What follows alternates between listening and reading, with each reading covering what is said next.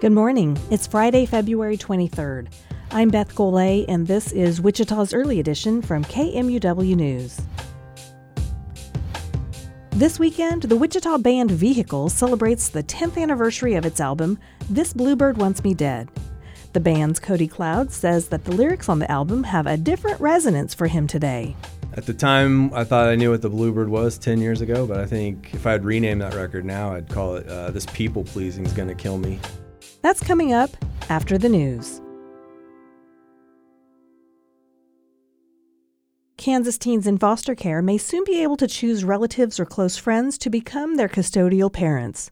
As Dylan Lyson of the Kansas News Service reports, the Kansas House approved a bill yesterday that would give foster children more options. The bill would allow the teens in Kansas foster care to choose multiple adults to serve as a custodian and also would require the teens' consent to the arrangement.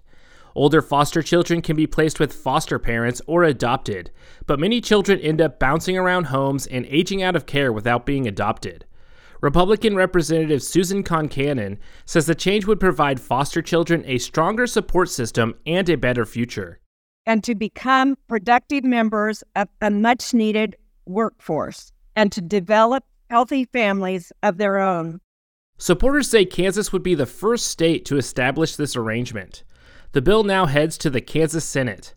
For the Kansas News Service, I'm Dylan Lyson in Overland Park. Pregnant women in Kansas would have to get an ultrasound before having an abortion under a new bill introduced by Republican lawmakers. As Daniel Cottle of the Kansas News Service reports, it's one of two abortion restrictions introduced this week. Abortion opponents say an ultrasound can help detect potential safety risks before an abortion. But critics call the bill an extreme attempt to interfere in private medical decisions. Lawmakers can't ban abortion because of protections in the state constitution, but they can still try to restrict the procedure. Another bill would establish a felony offense for coercing someone to obtain an abortion. For the Kansas News Service, I'm Daniel Cottle at the State House. A new set of regulations to build utility-scale solar projects in Sedgwick County cleared the Planning Commission yesterday. The County Commission is revisiting the rules as some companies consider developing solar farms in West Sedgwick County. The new rules propose further limiting solar panels' height and requiring groundwater testing, but they don't add restrictions on the farm's size or where they can be built. Jim Lineber is a farmer near Colwich who is considering leasing his land to a solar company. He asked the Planning Commission to approve the regulations. I hope and pray that you have the common sense not to put a ban on solar farms in areas of influence or to limit the size of the solar farm and respect our property rights. The Sedgwick County Commission is expected to vote on the regulations in March. The Sedgwick County Commission has voted to increase pay for emergency communications workers by 6%. The workers take 911 calls and dispatch police, fire, and EMS workers to emergencies. County staff says the goal of the increase is to bring salaries closer to other public safety workers like firefighters and paramedics. The starting salaries of an emergency service call taker is now close to $42,000, while a beginning dispatcher would make $46,000. The starting salaries of firefighters and paramedics are $53,000 and $50,000, respectively. Free naloxone vending machines are being placed across Kansas, including Wichita, to combat the growing number of opioid overdoses. KMUW's Kylie Cameron has more. The vending machines are one of the latest tools used to distribute the life-saving medicine that reverses an opioid overdose. Machines were installed in Reno County and downtown Wichita. Residents can access the naloxone by simply inputting their zip codes into a keypad. Brian Byer from Blue Cross Blue Shield says in Kansas, nearly 400 people a year die of an accidental opioid overdose. Behind that statistics, those are sons, daughters, parents, neighbors. We all know somebody who's been afflicted. Another vending machine is located in Douglas County at the Lawrence Transit Center. More machines are expected in northeast Kansas and Crawford County in the southeast part of the state. For KMUW News, I'm Kylie Cameron. Workers at a West Wichita Starbucks have voted against forming a union. A news release from Starbucks says employees at the Central and Tyler store voted 13-5 against union representation. Wednesday's vote must be certified by the National Labor Relations Board. Employees at hundreds of Starbucks nationally have filed to form unions over the last few years. This week, 21 stores filed organizing petitions with federal labor officials. In Wichita, the Starbucks at Central and Rock formed a union in 2022, and another store at 21st and Amadon voted no the same year. New data shows some farmers in Kansas live on areas of land where the aquifer isn't robust and is at a higher risk of depletion. Caitlin Moore of the Kansas News Service has more. The study from the University of Nebraska explores the connection between aquifer thickness and water supplies that farmers rely on during drought. Aquifer thickness refers to the volume of water. Places with a thick aquifer can produce more water, but the aquifer in Kansas can vary wildly. Nick Brozovich is an author of the study. He says farmers on thin aquifers could quickly deplete the water pumping the same rate as someone on thick aquifers, leading to failed crops during dry periods. The ripple effect to preserve aquifers in the long term is that you're able to sustain the production of, profitable, nutritious food. Brozovich says the data could help Kansas farmers understand the health of the aquifer and how much water they can sustainably use. For the Kansas News Service, I'm Kaylin Moore in Liberal. The Wichita Public Library will host its annual Academy Awards Short Film Festival next month. The library will screen films in the live-action, animation, and documentary categories. The library began the film festival in 1986. All nominees are less than 40 minutes long. The films are not rated, and some may not be suitable for children. Screenings will begin March 2nd at the Advanced Learning Library. There will also be screenings during the week at the Rockwell and Alfred branches. More information is at wichitalibrary.org. We'll be back after this. On the latest episode of Into Music, Johnny Iguana discusses his time with blues greats Junior Wells and Otis Rush. I wrote down some stories that he told about what to do if I was ever in the city of Chicago and a lion was chasing me. He instructed me to jump into a swimming pool. That was my way to safety. That's Into Music, a new podcast from KMUW. You can find it at kmuw.org on your KMUW app, and you can subscribe wherever you get your podcasts.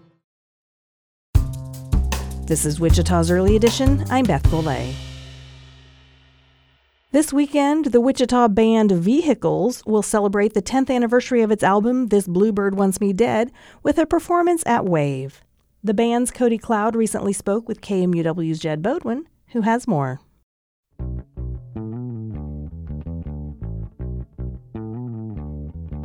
Take me back to the recording of This Bluebird Wants Me Dead. You worked with Wayne Spriggs and Micajah Ryan, two seasoned studio veterans. And Micajah, for many people who maybe don't know, was with Airhouse Studios for a long time.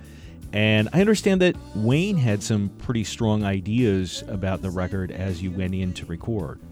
He really just wanted to put some time and money really into recording a good record with this band, and which was great because we had just done as best we could at that time. So it was a little different writing and recording that record just because there was a lot more emphasis put on what you can do in a studio, and we were all kind of learning in that moment, and so that was a really fun kind of growth for the band.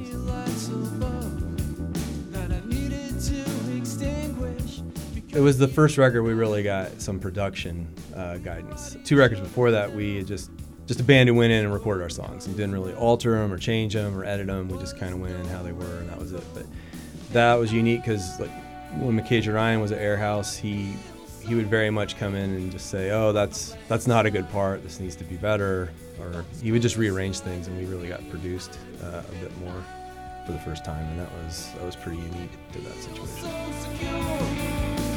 Lying here with you, we've been sleeping at the surface. I remember speaking with you when the record was coming out in 2014 and talking a little bit about the lyrical themes and this idea of the bluebird of happiness and this sense that, on one hand, you were really engaged with something that mattered to you, but there was this struggle with it because there was a price to pay. Right, yeah. I've thought about that. At the time, I thought I knew what the Bluebird was 10 years ago, but I think if I'd rename that record now, I'd call it This People Pleasing's Gonna Kill Me. So I think that was more what that record lyrics are about. It's just my own self, like trying to people please so much. The longer those songs are around, that's more what those songs mean, I think, to me.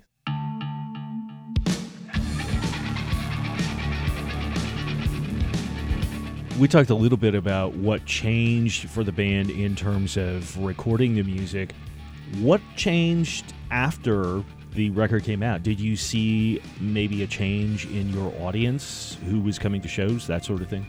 From my perspective, it seemed like the 2 records before that, it seemed like a lot of friends, everybody I sort of recognized would come see us play. And at that record, it seemed like lots and lots of other people came that I just didn't know. There was more strangers coming to see us, and that's been really sweet. I mean, it was great.